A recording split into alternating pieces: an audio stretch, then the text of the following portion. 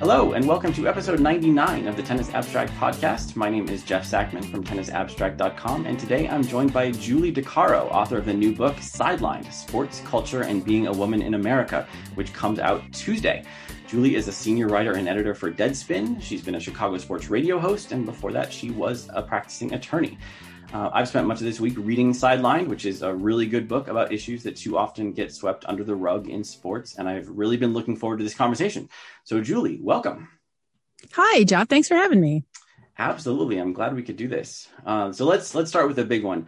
It seems like one of the biggest problems when journalists want to write about so-called controversial topics is that sports media is kind of expected to be public relations.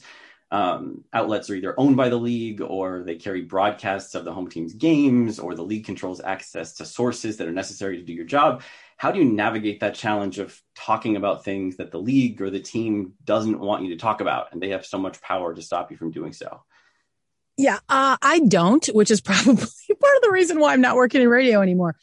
It is a big problem. We were just talking about this at my current job yesterday, that, there are a lot of people who work for, an increasingly smaller number of outlets who are expected to sort of toe the line. And no one ever overtly says that to you, but you sort of understand. And I mean, I've had people, I wanted to write an article about someone, for example, who was a frequent guest on our radio station, who was another person in the media. And I was told, we will never publish that article. And I talk in my book about some of the head-to-head things I had with the Chicago Cubs, about just speaking very openly and honestly about things that were happening around the team. So, it's a big problem. And unfortunately, I don't see it changing because there is just too much money in, and not only that, I mean, media is a changing landscape right now where everyone is concerned about their job, and we're watching jobs go away all the time. We just saw 47 people laid off by HuffPost, which isn't necessarily sports, but in media in general, you're just watching the jobs just disappear. It seems like at the end of, Infinity War. So, it's a big problem. And I don't know that, I know people that are frustrated in the industry. They feel that they've been muzzled. They want to be able to talk about certain things, for example, concussions in the NFL. And they're not allowed to. But, one of the tactics that the big outlets have is, hire the critics and pay them a lot of money and then muzzle them. And so it's one of those things that is so insidious, and it's happened so gradually that I don't know that people have necessarily even noticed it. I mean, it's kind of par for the course to hear journalists say now, oh, yeah, but I can't write that because we have a partnership with the NFL. And I think having gone to journalism and been trained in sort of old school journalism, that kind of thing is really shocking to keep hearing from people. Yeah, I was really struck in your book. You're talking about someone. I think it was about the Cubs. You said someone worked in the Cubs PR department, that their job was basically to chase down negative mentions and call people's bosses. I mean, that's just mind-blowing to me that sort of thing exists. And I mean, it seems like that you said that in the book. It means that you end up self-censoring. It doesn't even get to the point where you write the story that gets you in trouble. You don't even write the story in the first place. And it seems like you say, it's people are getting muzzled by getting hired into the team, the league or the team owned outlets. And it keeps spiraling downward. And I wonder, since sports reporters are told to stick to sports and there is this muzzling going on, do you think that reporters on other beats outside of sports should do more to pick up the slack when it comes to things like domestic violence allegations against players? Because if the sports page isn't going to be able to cover that stuff, should other people be picking up that slack? Yeah, for sure. And it's probably where it belongs in the first place, right? I mean, we should probably have this stuff reported on by crime reporters, just like we do everywhere else. I mean, I think a perfect example of someone who was just in way over their head was when Adam Schefter interviewed Greg Hardy, after when he was returning to the Cowboys, and basically softballed him a bunch of questions. These need to be reported on by people that know what they're talking about, either because they've spent time in the criminal justice system, or they've worked with domestic violence victims, or, for whatever reason, they just have, they've educated themselves about what the right questions are to ask and how to cover it. Pro football, talk especially is one that has made a lot of just sort of off the cuff comments about domestic violence victims that have been really upsetting over the years. And Mike Florio is an attorney, he should know better than to have, it necessarily wasn't coming from Mike. I think it was coming from people who write for him. But, there was one about Greg Hardy's victim. There was one piece there about Greg Hardy's victim. And it was sort of like, oh, how come the prosecutor can't find her? And it was like a joke, and of course what had happened was that he had basically settled with her out of court informally to get her to not come. And that was never anything that was even mentioned. It was sort of, he made a big joke out of the fact that it was like, he was doing kind of like a Where's Waldo or Where in the World's Carmen Sandiego kind of thing. And it was like, that's not where you should be in a domestic violence case when someone looks like they've been hit by a car coming out of an abusive fight with this person. So I don't know that people that haven't spent time in the system necessarily have the right sensitivity to talk about it. I know there are reporters who have gone out of their way to educate themselves to make sure that they know what they're talking about, which is what you should do in any situation where you don't really understand. I mean, if I'm writing about, injuries and surgery, I'm going to go talk to a doctor about it and say, what does this mean? How does this look? What are his chances for recovery? How often does recovery take? Those kinds of questions. But it feels like when it comes to sexual assault and domestic violence, everyone thinks they're an expert and that they can just, they can handle it. And, honestly, like I said, it probably really should be covered by crime reporters. But, unfortunately, there's enough work for them to do anyway. So it sort of gets left to the sports reporters. Yeah, I'm not sure what is worse, the idea that everyone acts like they're an expert about sexual harassment or sexual assault, or the idea that everyone is, if it's seriously true that they're experts. There's a current kind of ongoing thing that's been shunted to the background in tennis. I don't know whether I know you're not primarily a tennis person, and I mean, I'll forgive you. Nobody's perfect, but I do love to watch it. I'll say that. I just, I'm not as educated on it as I am on other topics. That's okay. We talk enough tennis it is the Tennis Abstract podcast. So, I probably should keep it mostly to tennis, but it's whatever. But have you followed the story concerning Alexander Zverev at all? I have not. Okay. He's a young German player. He's in the top 10. Very probably a future number one player. And in the last year, I don't remember the exact dates, but a woman accused him of domestic violence. We don't need to get into all the details. They don't matter for the purpose of this conversation, but the accusation was made. She was profiled. She didn't file a formal complaint or legal complaint. And Zverev has just denied it. And because this is tennis and everybody's pretty much friends, has to pretend to stay friends at the very least. Like it's pretty much been dropped, aside from maybe a couple of reporters who are keeping it going. And one thing that really interested me throughout your book was just the idea of how do you cover these things? Because if there is someone who has served a suspension or has been accused of something, and they keep playing, like you're saying these names as a reporter or a radio host, like you're talking about these people constantly, and how do you continue to cover that player when that sort of thing is out in the open and just sort of perpetually unresolved? Yeah. And I think, and I do know about Zverev. I'm obviously aware of him. We've written about him at Deadspin, but I had not heard this. And I feel like I hear all the domestic violence accusations because everyone comes to me on Twitter and is like, hey, did you see this? So I'm surprised that didn't come across my radar. Here's the issue. We never resolve these cases. It's always the same old thing. So when I was a defense attorney, I defended guys in domestic violence court. And, so many times you would see the victim, oh, I want to drop the charges. I'm not coming to court, or I'm just not going to show up. This is between us. We really don't want the government involved. And a lot of times victims were intimidated into not coming to court because they knew what was going to be waiting for them at home if they did go to court. So there are a million reasons why cases get dropped, or why the prosecutor, and that's in a regular case. That's like just Joe Schmo and, Shirley Schmo. When it's in the glare of the public spotlight, unless you have a extremely strong drive to get justice or for yourself, or you've got someone really advocating for you, it's 10 times, you're under 10 times more pressure to drop the case, because not only do you have you're worried about the guy losing his money. You're worried about, what's going to happen to you. He's just going to be more angry with you. You're also got people looking at you, focusing on you, calling you names, digging into your background, trying to find dirt on you. So it's no wonder why, these cases go away. And then the prosecutors come forward and say, we didn't have enough evidence, which the public always takes as there wasn't any evidence. When what it really means is the victim refused to talk to us. So these cases are, as you said, unresolved. And I think that's part of the reason why it's so frustrating for reporters and why we feel like we have to bring these things up every time we talk about them, because we never get any resolution.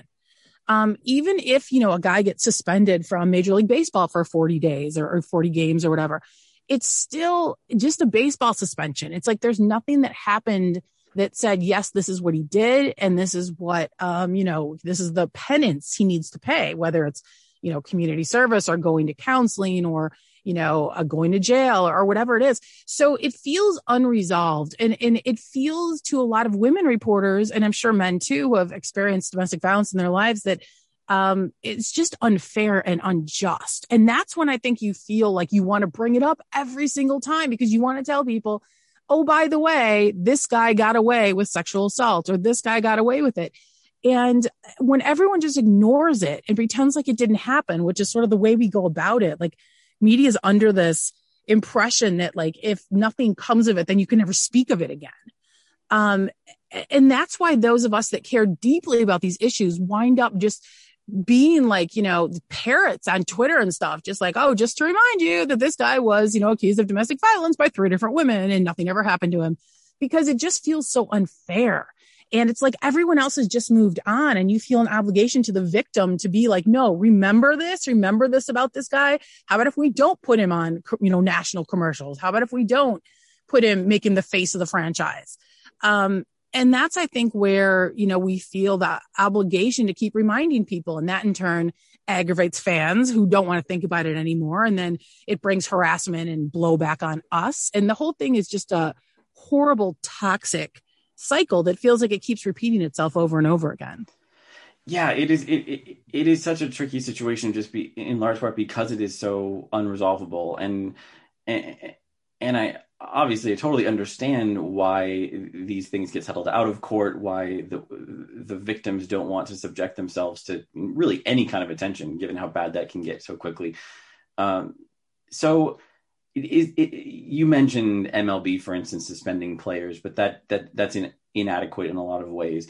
Do you see any way for these sorts of situations to be resolved to the extent that you don't feel the need to keep bringing it up? Like some way to make everybody feel like, okay, this guy screwed up. He has done his penance. I mean, what does that penance look like? It's a really good question, because there's a lot of conversation about, what a victim-centered justice looks like, right? And that's not something that we've ever necessarily cared about in this country before.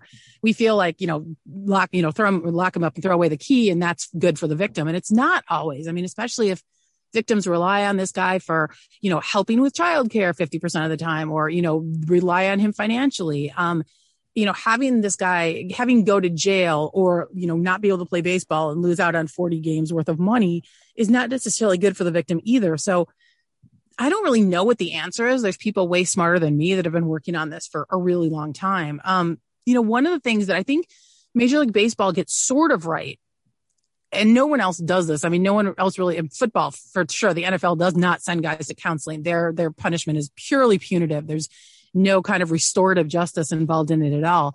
They send them to counseling, or they have them evaluated by an expert to see if they need counseling. And they do have them go through counseling. Now, here's the problem.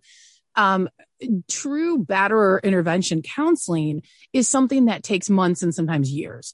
I had someone who works in that industry tell me that, after 6 months, they feel like they're just scratching the surface of what they need to get to with abusers. And the other thing is that the most effective tool they have for treating abusers is to have them in group settings with other abusers, because we all know abusers are great bullshitters. Can I say that on here? Can I say a swear word? Sure. Yeah. They're great. They're very charming. They're very good at manipulating and fooling people. So it's great to have, a bunch of abusers who can call each other out on their BS. So you can't do that if you're traveling with your team. You can't be in 18 months or 2 years of group therapy with other abusers. It's just your schedule doesn't allow for it. And baseball doesn't necessarily hold them to that standard either. It's sort of like, it can be counseling sessions on the phone, one-on-one with a therapist who talks to you about how to better control your anger. I mean, so they're sort of on the right track, but they're not, they're not requiring these guys to put in the work that they probably should, because they can't, because their schedules just don't allow for it. So that is one area that I think we could really improve in. But I think that, the domestic violence community as a whole is really sort of struggling to try to see what a victim-centered justice would look like. Yeah, and you point out in the book that group settings can be tricky with athletes because they're not just a regular guy. And I mean, the other people in the group are going to be familiar with them for their sporting exploits. You have a really chilling story in the book about one guy who went to court, and the jury who decided to let him off was posing for selfies with him after the verdict was. And that's just, I mean, that kind of makes a mockery of the whole process. Another thing you mentioned about that I thought was a really important point is how much power, like, the athletes who are often very rich and the teams which are always very rich have to handle the disputes or try to control the disputes and manipulate the victims. Like, is there any way of sort of negating that or putting the victims on more of an even keel against these sort of financial legal juggernauts that have experience shutting down these sorts of issues?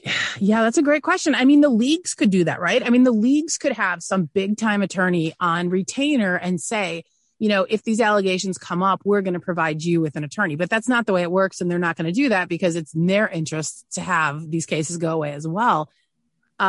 So, yeah, I mean, Kathy Redmond makes a great point in my book that, when we look at someone who is like Ben Roethlisberger and we look at him and he's accused and it's this woman and you say, oh, it's her word against his.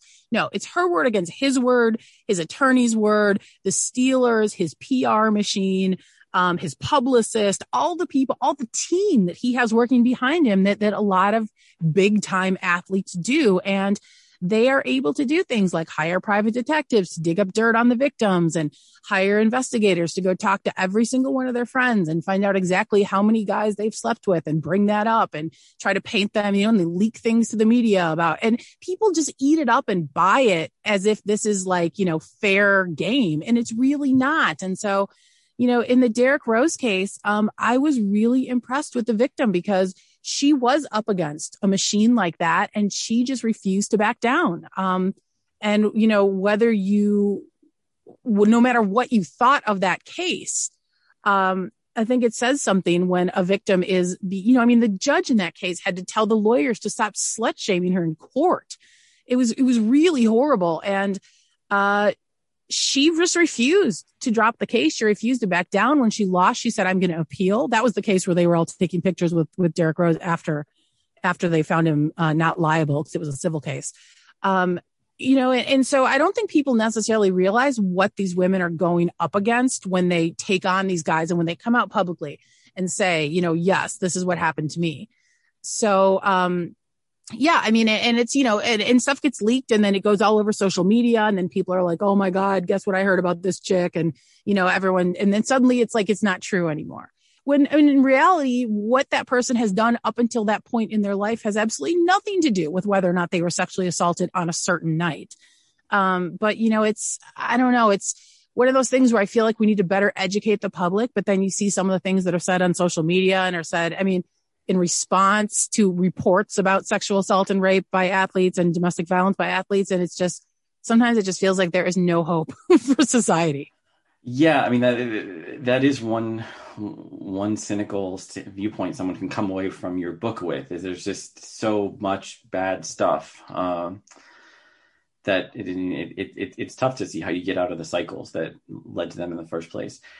Okay. I promised earlier already that we talk about Serena Williams, and you talk about her in your book, and always interesting to talk Serena. And in general, not just Serena specific, but do you feel that female sports stars are held to a higher standard than men's sports stars are? I do, if they're Black or if they're people of color. Yeah, I mean, when it comes to, I mean, I always think of like Katarina Witt, right? And how the press just ate her up because she was pretty and she was petite, and and she wasn't necessarily doing routines that were as skilled as Debbie Thomas was at the time, who was the American figure skater. But everyone loved Katarina Witt, and I think that sort of thing happens quite a bit in sports, where they just sort of fall in love with one particularly pretty white woman. But yeah, in general, I mean, I do think they're held to higher standards. And I think especially when they're marginal, they're parts of marginalized groups, like if you're Black or if you're a person of color. And I think that, just thinking back in that chapter on some of the things that men have done and said to officials during their time on the court, and what happened with Serena in the US Open in 2018, right? Was it 2018? Yep. 2019? Was so minor compared to that. And yet it blew up into this enormous, thing. And it's just sort of like, if she was a guy, I mean, and I think I put examples in there of stuff that Nadal had said to the same ref and stuff that Djokovic has said to the same ref, and nothing like that ever happened. So, I mean, yeah, I do think in some ways women are expected to sort of walk the line between being feminine, which we equate with being meek and subservient and, not losing your cool and not getting angry, and also being a powerful athlete. And, men don't have to walk that same line, because the things we equate with being a good athlete are the same things that we equate with being masculine. So it's unfair.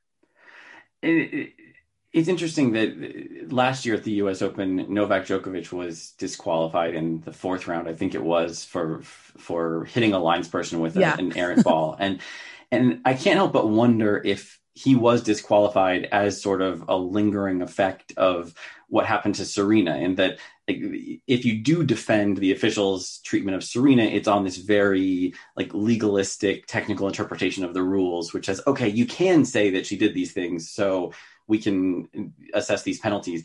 But as you point out, then of course those penalties aren't universally applied or even often applied. So then the Novak Djokovic situation comes along, and it's like, ooh, we have to stick with this. So I wonder, if we get to the point where men and women stars are treated equally, would you rather they're all held to this super high standard of following the rules to the T, or would you rather they're all treated like white men stars are treated now? That's a great question, because I feel like there were some really hysterical moments from like John McEnroe back in the 80s that would be kind of fun to see that brought back. I mean, can we have something in the middle? I mean, do we have to, be so ticky-tack with the rules necessarily? I don't know. I mean, I don't know what the answer to that is. It's frustrating to watch women and watch men, and Serena in particular, because there are a lot of feels like white men who are particularly offended by Serena Williams and just her existence. And I think what she and Venus have gone through at Indian Wells, and, I mean, we all know the stories of Carolyn Wozniacki, like stuffing her butt and stuffing her bra and pretending to be Serena, and, the horrible caricatures of her that have existed throughout her career, whether it's cartoonists or, whatever it is, it's just so upsetting to watch. And I don't know that we've ever had a male athlete in any sport who's been subjected to that kind of scrutiny and mockery, much less someone who is, one of the greatest athletes who's ever existed and possibly the greatest in their sport. So I don't know what the answer to that is. I mean, I would like to see them treat everybody like human beings, to make allowances when there should be allowances, and to hold people to the letter of the rules when it calls for it. But I just don't know that, the patriarchy and misogyny and sexism and misogynoir and racism is so ingrained in our society that I just don't know that that's even possible for people. Yeah, it's hard. And in sports, especially, you have this balance between setting out rules for everything, but also allowing officials some freedom to have the sport go in a fan-friendly way, or I don't know. It's a really difficult balance to strike. What do you think the media does wrong when it comes? I mean, apart from the horrible caricatures, which I think we can take that as read. What does the media do wrong when it comes to Serena Williams? That's a great question. Well, I mean, I think I think that they are always looking for her challenger in a way that they haven't necessarily with other athletes, right? So, and I mean, she's been at the top for so long. That it's just sort of, what's because you're always looking for the story, right? What's the story going to be? And you're taught in journalism school to tell the story of a match. So if the story can't be, oh, Serena's going to destroy someone again because she's the greatest ever. Like that's been the story too many times. So, they're constantly looking for who's up and coming, who's the next person who's going to take her down. And I do think there's been too much focus on the way she conducts herself on the court. Like I said, in the way that they don't do the same for men.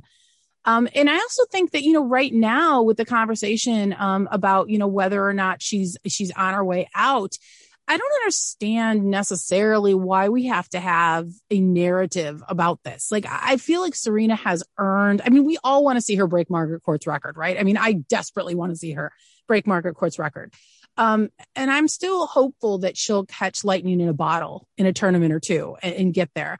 But I think that she has earned the right to go out on her own and go out on her own terms. And I want to just enjoy her while we still have her.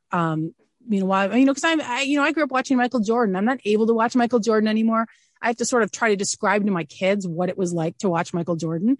And I feel like it's going to be the same thing with Serena Williams. Once she is gone, it is going to be just an enormous loss in being able to watch her play tennis. And my podcast partner, Jane McManus, wrote a great piece at Deadspin, sort of countering the narrative about Naomi as Serena's rival, saying that, she is not her rival. She is her legacy.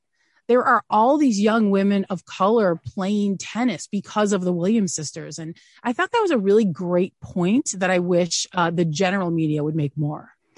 Yeah, the fact that we can talk about Osaka and Serena as rivals is just another testament to Serena Williams, that she's good enough at age 38 or whatever she's now to have a rival who's 23 and entering her prime. I mean, it's really outrageous that she is so good still.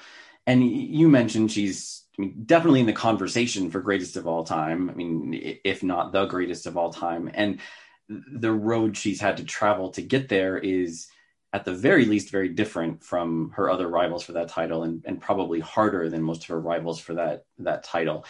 And how much do you think we should take that sort of thing into consideration if we're comparing like Chris Evert versus Serena Williams and saying, okay, well, Chrissy was America's sweetheart and Serena had a much more difficult relationship with the public. I guess the public had more of a difficult relationship with her, but she had a lot of obstacles that someone like Chris Evert did not. And how much do you think we should take that into consideration when making the sort of comparisons between superstars? I mean, I think we have to take it into consideration, right? The same way that we do when we talk about Jackie Robinson. And everyone knows now what he went through off the field, what Hank Aaron went through when he was chasing Babe Ruth's record. And he had people, he had Secret Service people assigned to him, and he had police officers trying to protect him, and he was getting death threats all the time. I know what it's like on a smaller scale, just to have, on social media, just to have people be hurling death threats and things at you and telling you how much they don't like you all the time and calling you names and saying they hope you get beat up. And, and I know what toll that's taken on me mentally. I can't even imagine experiencing it on the scale that Black athletes have, especially when they're in a role as much in the spotlight as Serena is. So, from a mental standpoint, I think it takes someone much more mentally tough to be able to tune that stuff out. I mean, there's days when stuff happens to me on social media and I'm like curled up in the fetal position. Serena's been enduring that stuff her entire career, and she goes out and just kicks everyone's butt all over the place. So I don't know how you can leave that out of the conversation. You can't. I mean, it's the same way that we can't, like I said, you have to talk about what Hank Aaron went through off the fields while you're talking about the great feat that he achieved on the field. So it just affects so much of you. And I'm sure Serena at this point, has a pretty thick skin, but it doesn't mean that it's not there. And it doesn't mean you don't notice. And I mean, we've seen her cry, when her feelings are hurt. And I definitely know how that feels when you don't want to cry and you're crying in anger, you're crying because something is unjust or not fair. And you're just so frustrated. I don't remember ever really seeing that kind of thing from someone like Chris Evert. So, I mean, I think you do have to take it into consideration. One thing that sort of set the tone for the media's relationship with the Williams sisters and maybe the public's relationship is a lot of what happened at a very early age. I mean, they were Venus and Serena were superstars as teenagers, and they were getting interviewed and asked their opinion about everything and being judged for all kinds of things as teenagers. And it seems like it's a problem in all sports, but it seems like it might be particularly a problem in women's tennis because so many of the stars break onto the scene so early. And this is another tricky balance, I think, for journalists, because you want to treat them as people with interesting opinions more than just, athletic robots. But you also have to recognize that, if you're talking to a 17-year-old, they're a 17-year-old. I mean, their opinions are not permanent. They're immature. They're sheltered. They're going to make mistakes. And when you take those mistakes and put them in, the Times of London in print forever, then it's more than just, a bad day for a 17-year-old. And do you have any thoughts about, as a journalist, how you navigate that? Yeah, I mean, there was a really interesting clip that popped up recently. You probably saw it, and I can't remember who it was, but he was interviewing a very young Venus Williams. And she said something to the effect of, gosh, I wish I could remember who was interviewing her, but she said something to the effect of like, no matter who it is, I think I can win. And he said, oh, you've got a lot of confidence. And she said, yes, I do. And he said, why? And then, their dad jumped up, Venus and Serena's dad jumped up and sort of was like, wait a minute, stop. Like, she just told you she has confidence in herself. Why are you like pushing her? And it sort of came off as like, why do you have confidence in yourself? You're just, a young Black girl from Compton. What do you have to do with, I was really struck by that and how different everyone sort of viewed the Williams sisters and their dad back in the, when they first came on the scene. And I think that knowing what we know now about racism and bias and, all these things that we've been examining over the past couple of years, and particularly this past summer with, Black Lives Matter and a lot of very prominent Black voices speaking out, especially on social media, about unconscious bias in the media and the way that it manifests itself. I really look back on a lot of those interviews and I'm just sort of like, oh, like they're just very cringy to watch now because the unconscious racism is sort of on display, whether or not the person intended it to be or not. And so, I mean, that stuff is really cringy to watch. I have teenagers. I can't imagine interviewing them like a regular human being because they're just not. They're kids still. I mean, they're in adult bodies, but they're children still. And I don't know. Like, I think if you go into an interview with a 17-year-old or 18-year-old and you're like, I'm going to interview this person like they're a grown adult, you're already missing the mark. You just have to temper your tone. And I mean, I wouldn't interview a child that way. I wouldn't interview a teenager that way. So I don't know. Like, I don't have the experience. I don't have the occasion to interview a lot of like teenagers in my job, but I think I would approach that very differently. And I'm pretty skeptical of people who don't. Yeah, there's one funny story that comes to mind is there was an interview or a press conference with Nick Kyrgios, the Australian, a few years ago, who's known for some sort of McEnroe-like behavior. And a reporter asked him if he thought he would grow out of some of his sort of immature habits. And Kyrgios just sits there and says, "Are you asking if you think I'm going to mature?" Yeah, that's a good way of phrasing that. So you have a chapter towards the end of your book that this is where, like, it was probably my favorite chapter in the book. Certainly the most interesting topic to me of all this stuff is how to market women's sports. Is that there's this tremendous growth in the number of leagues out there, playing opportunities professionally, but many of the leagues are struggling financially, and it's very much in flux. And a year of the pandemic did not help at all. One thing that really stuck out to me was you quote John Wooden, I think, saying that he or a lot of people prefer women's basketball to men's basketball because the style of play is different. I mean, the point being that it's not like you have basketball played by men and basketball played by women. You have not two different sports, but two different styles of play, two different ways of playing basketball that can be enjoyable for different reasons. And I hear the same thing about tennis a lot. There's a lot of people who say they like women's tennis because it's not so serve dominated, or it's more like the way players used to play a few generations ago. And I'm wondering, do you think it seems like that insight's very important for promoting women's sports? I mean, how do you think you can take that idea that that women's tennis or women's basketball is really its own thing, and turn that into like marketing gold. Yeah, I mean, I think one of the things, I mean, and I see this when I watch soccer, which is a sport that I played, so I know better than I do a lot of other sports. It's that, I would rather watch our women's team play than our men's team. First of all, because our men's team is not great, or they're better, but they're not. I mean, they haven't been good the past couple of years. But the women's teams are really very skilled, and you can watch the strategy and you can watch the plays developing all the way from the back of the field, which is something that we necessarily don't see with our men who do a lot of sort of kick and run soccer.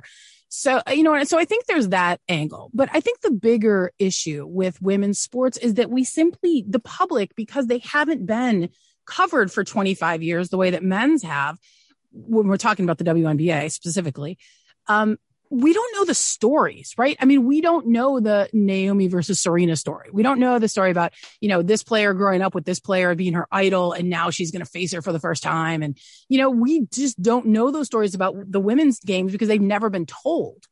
And so I think when you start to tell those stories, people then care. And I think that, one of the biggest examples of that was the WNBA following the Black Lives Matter protests, that once you started seeing these women off the field or off the court and knowing what they were doing, knowing that, Sue Bird spoke out all the time, and knowing about Renee Montgomery and knowing about Maya Moore, and who these people were and who the women were that spoke out and who the women were that, supported their teammates, even if they didn't speak out. It was really something, I think, to see the WNBA women all standing arm in arm, locked in Breonna Taylor t-shirts.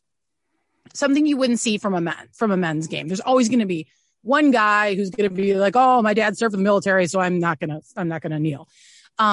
So seeing them in that kind of unity, I think, was very striking for the American people, and I think that is part of the reason why viewership was up for the WNBA, because people suddenly, saw them getting off the bus wearing the Vote Warnock shirts in Georgia. And so suddenly there's a story now of these women that, in some kind of context that you didn't before. And I think that is what makes us want to watch sports. And I think that's also part of the reason why leagues where you don't necessarily know the players fails. I'm thinking about the XFL and the AAF or whatever that football league was called. When you just don't know who the people are and you don't know their stories, it's way less interesting. And so that, I think, is the key to marketing women's sports. I think that people need to know who they are, where they come from, what their passions are, what their beefs are. I mean, that's the best thing about the NBA, right? Everybody knows who's got beef with who. And it's great fun to watch, especially during the playoffs. That's the kind of stuff that I think we need to do in women's sports, that people just need to get to know them better. I don't think people necessarily object to the pace the game is played at, or a different kind of game, or more technical game than the men play. I think that it's just a matter of them not knowing what they're looking at. Yeah, I mean, I think that's true for anyone learning any new sport. Like I became a hockey fan kind of late in life, and first time I went to a hockey game, it's like, okay, they're skating around and they're hitting each other sometimes. Like, great. I'm glad I paid $60 for this ticket. But I mean, over time, even if it's just learning better the rules, or learning who the players are, or who the great players are, or who the role players are, that kind of thing, like, the more you know, the more enjoyable it is. And I wonder, you're talking about sort of adding personality or context or character to the players we're watching. It seemed like that has happened for decades in tennis. I mean, going back to Chris Evert again, like Evert versus Navratilova was a big international story for a decade. People knew who these women were. And it seems like that's easier in individual sports. I mean, to some extent, that's happened in golf, too. There have been female golf superstars that people knew things about. And we get that in skiing now, too, Lindsey Vonn and Michaela Schifrin. Mm-hmm. And it is, I guess, I was going to use the word shortcut, which is definitely the wrong word, but it seems harder to get there with team sports. I mean, does it just take more time, or do you rely on someone like Megan Rapinoe coming forward and being a star that can be on the cover of magazines? Like, how do you think that process works, where people start to connect more with individual players in team sports? Yeah, I think it's particularly harder in team sports with women, because I think in general, not always, women try to sort of, I mean, I was listening to this really interesting book called Word Slut, where one of the things she's talking about is how women use language to build consensus. And we know that when it comes to government, women try to build consensus, right? And so having played on lots of girls sports teams growing up, I really do think that girls sports and women's sports look at themselves more as a unit. Whereas I think men's sports, there always is a leader. You know what I mean? Not that there aren't leaders in women's sports as well. There are. But I just don't think that they necessarily go out of their way to stand out as much as they do in men's sports. And I think that's just part of the function of the way women interact with each other. You know, you want the good of the whole, not necessarily the good of yourself. So, yeah, I mean, I do think, I mean, obviously we knew who the leaders were of the U.S. women's national soccer team. But we also saw Megan Rapinoe in the most recent game. I can't even remember who they were playing. She scores a goal in the final few minutes of the game, and she runs over to the camera. And the first thing she does is pretend like she's holding a baby for two of her teammates that are out with a baby, they just had a new baby.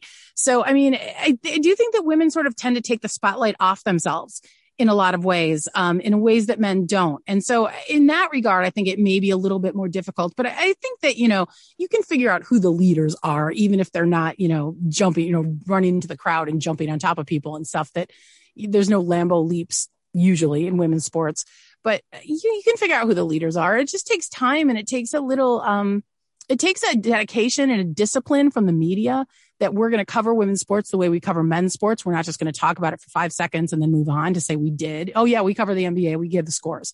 It's got to be more than that. And I think that, that is something that the people who market women's sports and the media that cover it need to start thinking about. Yeah, absolutely. So about the structure of how women's leagues are run, so is the WNBA still, is it still basically owned by the NBA? Or is it independent? I think I'm not 100% clear on the structure. I do know that there are, and I think Howard Megdal makes this great point in my book, that, there are WNBA teams that are profitable and there are NBA teams that are not profitable. So, the WNBA gets a big influx of cash, I believe, from the NBA. But there are teams that are very popular and that stand on their own. I mean, the Minnesota Lynx, if you go up to Minneapolis, they own that town. They are much better than the Timberwolves. And in Chicago, the Sky are starting to get a real following as well. So, I think that we have to sort of stop looking at them as just an offshoot of the NBA that the NBA supports. That's a thing that like trolls love to throw out there. Like, oh, they wouldn't even exist if the NBA didn't support them. There's NBA teams that aren't profitable, and there are WNBA teams that are profitable. And it was, in the 80s when the NBA almost folded pre-Michael Jordan because they just couldn't, they were operating at a net loss. The WNBA hasn't had the marketing the NBA has had for the past 25 years.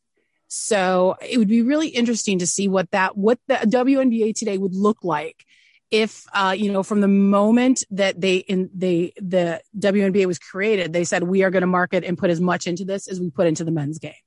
That would be really interesting to see where the WNBA would be today. Yeah, absolutely. What I was kind of leading up to is another inside baseball kind of thing with tennis, is that there's these ongoing conversations about whether the ATP and the WTA should merge. And at the moment, there's all these different governing bodies in tennis. Men's tennis and women's tennis are almost entirely separate as far as governance is concerned. And there's talk of merging into one body. There's some obvious advantages, some possible disadvantages. And especially right now, women's tennis is not as well run. It's not a great time for the organization, even though the product is fantastic and the ATP is relatively strong from a business perspective. And I'm wondering what are the advantages and disadvantages of that kind of move? Like, it seems like there's advantages to having backing from an established enormous body with money to burn, whether we're talking about Manchester United or the NBA or whatever.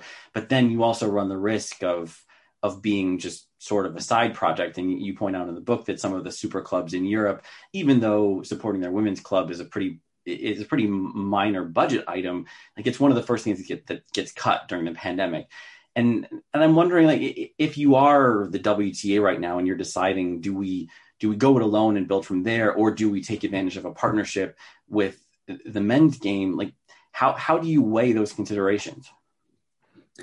Yeah, that's a great question. I know it's one that when we had Martina on my podcast that my partner Jane McManus really got into with her. I guess the problem with that and what I would love to see is that, if you trust the men to advocate for the women, if you trust a union, to advocate for its least advantaged members, then it seems like it makes a lot of sense. But if the problem is that membership is changeable, right? And leadership is changeable. So, maybe you have a great group of guys right now who are like, be on our, come join us and we'll advocate for you and we will, force them to treat you differently than they're treating you now.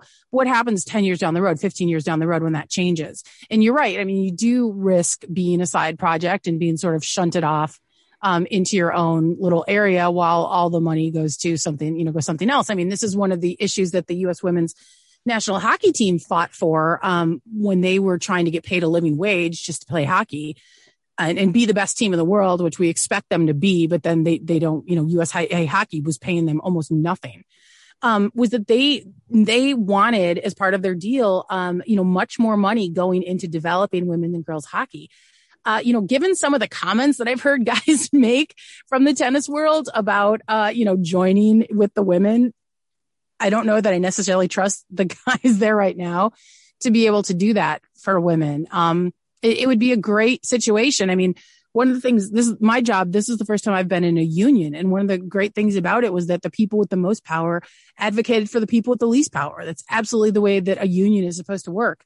And I think you can make the same, you can extrapolate that into all kinds of different organizations. But I think, the main problem is the one you've identified, that you don't necessarily want to give up control to a more powerful group than the one you're in. So another thing you bring up repeatedly throughout the book is these giant men's leagues, the NBA, NFL, NHL, they have to me, surprising number of female fans, especially when we're also talking about things like domestic violence issues that would, for very good reason, turn people off from the leagues, if not the sports entirely. And every time when I first started going to hockey games, I was really surprised at how many women were there and enjoying the game, because I just never thought of it that way. I mean, growing up, I thought of hockey as like that's where guys went to fight during the game. And the leagues don't seem to embrace that very much. And I'm curious, like, why do you think that is? I mean, you have these leagues who are doing whatever they can to expand into China or into Africa and the rest of Asia and increase their global reach. And it seems like they're neglecting like a huge fan base that's right there. And I mean, already getting more into the sport and more involved and spending more money. Like, what's stopping them from embracing that? That's a great question. I mean, they do put out pink hats. I mean, that's a thing. Yeah, I mean, well, that's enough, right? It's the same problem we have in, sports talk radio, where everyone's looking to expand their audience, but they're bound and determined that their demographic is men 18 to 54, and that's it. We're not going beyond that. So a lot of it, I guess, is just plain old fashioned sexism. Women don't like sports. I mean, you see that on social media all the time. How many guys believe that women pick teams by their favorite colors or which has the cutest guys? And I mean, there are definitely people working in sports that believe that, right? That don't think that women are necessarily worth it. The NFL's audience is 50% women. I think it's 47% women. Excuse me. And, they, I guess, as much as anyone, have sort of made at least lip service to embracing their female fans. But like you pointed out, domestic violence is still an issue they sort of pay lip service to and don't care about a lot. And we don't see we don't see female broadcasters. We don't see, many women on the sidelines. We're starting to see a few, but we don't see many. And so I think there is a real lack of understanding. I mean, women watch men's sports because that's what's been put in front of us, right? I mean, that's what we've grown up watching along with our dads and brothers and moms is men's sports. So, I mean, of course, the generation that came after Title IX, it grew up with sports as central to our world as it is to men's worlds. So it's bizarre to me that no one has really figured it out. I think as more women get into leadership and marketing positions in the pro sports teams, they will start to reach out with that. But, at the same time, it's, we've got things like Bauer Hockey partnering with Barstool Sports, who's been known for harassing women and making their lives miserable on social media. And so it just seems like there's a real tone deafness either in, wanting women to come and spend money. And by the way, I think women make 80% of the household spending decisions. So, I mean, if you want us to buy your merchandise, we for a while didn't buy NFL merchandise in my house because of the way they were handling domestic violence situations. So, it would sort of behoove the NFL to care about how women are treated. It's really frustrating. It's one of those things that I will never understand. And I think that unfortunately, just like sports media, it's something that is going to have to change as more women rise to leadership positions where they can make those decisions. So you mentioned a few things, drastically improving how they handle domestic violence and more women in the broadcasting booth, more women on the sidelines. If by some force of magic you were hired to be the NFL's head of marketing tomorrow, what do you do? Gosh. Well, I think first of all, you get a better handle on the way you handle violence against women, right? The NFL, I think, is one of the worst when it comes to investigating it and handing down penalties. So I think they really need to get a handle on that.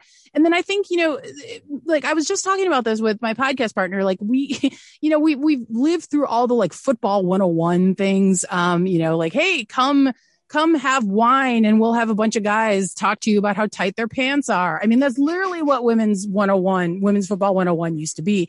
And a lot of teams were getting into it. I think they need to embrace, the women who are playing fantasy football. I think that hiring Sam Rappaport to sort of bring women into the fold has been one of the best things the NFL has done. We're starting to see more and more women on the sidelines, which is a good thing. But, there's still things that there's some real cognitive dissonance. We've got everyone praising Bruce Arians for having a diverse staff that includes women. At the same time, he's got Antonio Brown on his staff who's being sued for forcible rape and a really horrific rape if you read the complaint. So I don't know. I think there's something to be done. I don't think the NFL has known what to do with women. It's like, hey, here's a pink jersey and hey, here's wine at the games in case you want wine. That's a women thing, right? And just bring more women in who are fans, who love the game, who know about the game, who play fantasy football, who play Madden, who know all the same things about football as the guys do. And I don't know that that's necessarily that women want to be courted.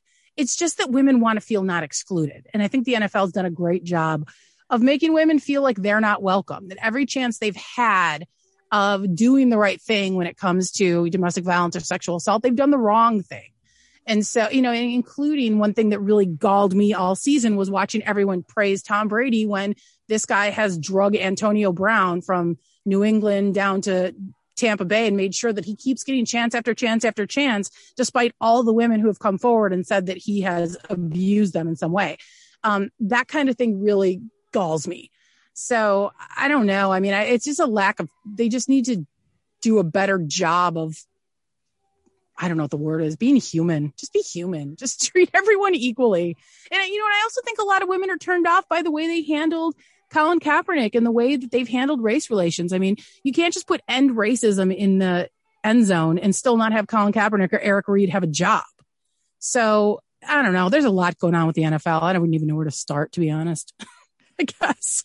It is definitely a lot. And one thing that I was really wondering about coming away from your book and going through all of these issues that the sports have is, I guess this is kind of a bottom line question crossing all of this is, that professional sports is littered with abusers. It's run by front offices that protect their players against accusations.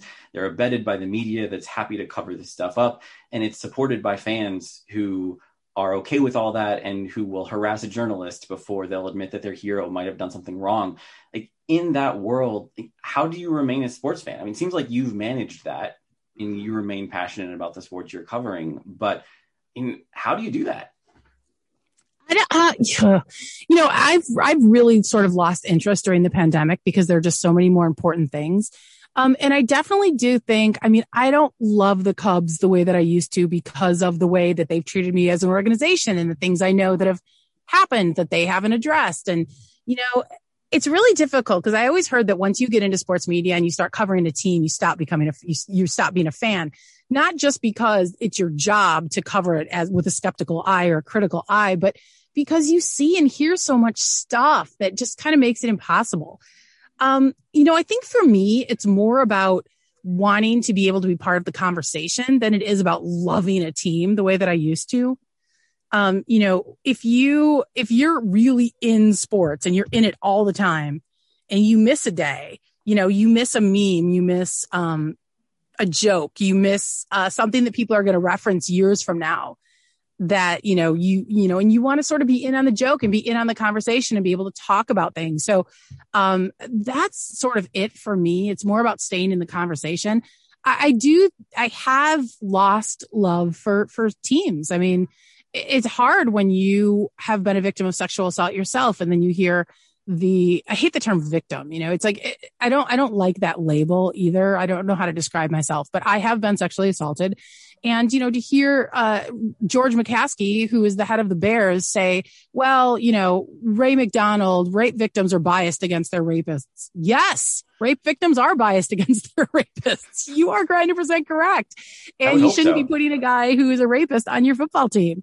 And to hear things just so dismissed and hear the compartmentalization that people have, it's difficult. It's really difficult.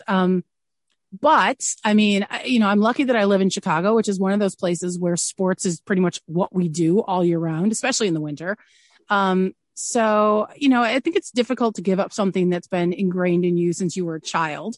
But I've always, like I said, wanted to be part of the conversation, and a huge part of the conversation in society is what's happening with sports. And so for that reason, I still watch. Well, I think we're lucky that you do, and you're still involved and you keep yourself in the conversation, because if people like you with your opinions decided very understandably to go do something else with your life and skip the trolling and skip the frustration, then it would make it harder to get past that stuff eventually, however long it takes to get to the point where female journalists aren't attacked on Twitter and so on and so forth. Okay, I should probably start wrapping this up, both out of respect for your time and because I generally do these for about an hour a piece. I probably haven't even got through half of my questions, but I am curious. So that, as you said in the very beginning of our conversation, like you haven't really worried too much about, well, you worry about it. You haven't censored yourself as much as you could have, dealing with the leagues and teams with some degree of power to make your life difficult. And you were able to write this book, it seemed like, in part because you were fired from your radio job. So could you have written this book when you were still at CBS Radio? So I'd already started writing it when I was still working in radio. And I was concerned about what was going to happen when it came out. I didn't necessarily use the names of coworkers, although people who listen to the station will probably be able to figure out who's who, because it wasn't necessarily about who did what to who, or this person did this and I want them to be punished. It was more just about saying these are typical of the kinds of things that happen to women working in sports media. So in that sense, who did what didn't really matter. Yeah, I mean, I could have written it. I think it would have been, there was one day when I gave an interview to the Chicago Tribune, and I described working in sports media as a woman, sort of like working in a frat house. I went to work and a bunch of the guys there weren't speaking to me because I had said that, which to me was like such an obvious thing to say. It was like, how can you not know that that's true about working in sports media? So yeah, I mean, I could have written it, and I did start writing it. I think that it would have been difficult. I think people would have been upset with me. I think it would have been uncomfortable going back to work. But yeah, I mean, I would have done it because I didn't really have a choice. I think that when you have something to say and you don't get to say it, it destroys your soul. It just eats you up. And there were things I wanted to say, and I had to make a decision. Do I want to say this more than I care about whether or not people like me? And, I made the decision to do the book, and actually I finished it only a couple months after I had lost my job. So most of it had been written by that point. So yeah, I mean, like I said, it would have been uncomfortable, but it was something that I felt like I had to do. Okay, well, that definitely comes across in the book that it's very important stuff. And just for anyone who, I guess people don't tune in midway through my podcast, but I want to repeat, I've been talking with Julie DiCaro, and her new book is called Sidelined: Sports, Culture, and Being a Woman in America. It comes out Tuesday, and you should buy a copy. There is so much more in the book beyond what we've talked about, even beyond the 10 or 15 more questions that I do not get to on my list. So Julie, thanks so much for writing the book and for talking to me today. Yeah, thanks for having me, Jeff. It was fun. Absolutely. So thank you everyone for listening. This has been episode 99 of the Tennis Abstract podcast. Thanks for listening, and I'll see you next time.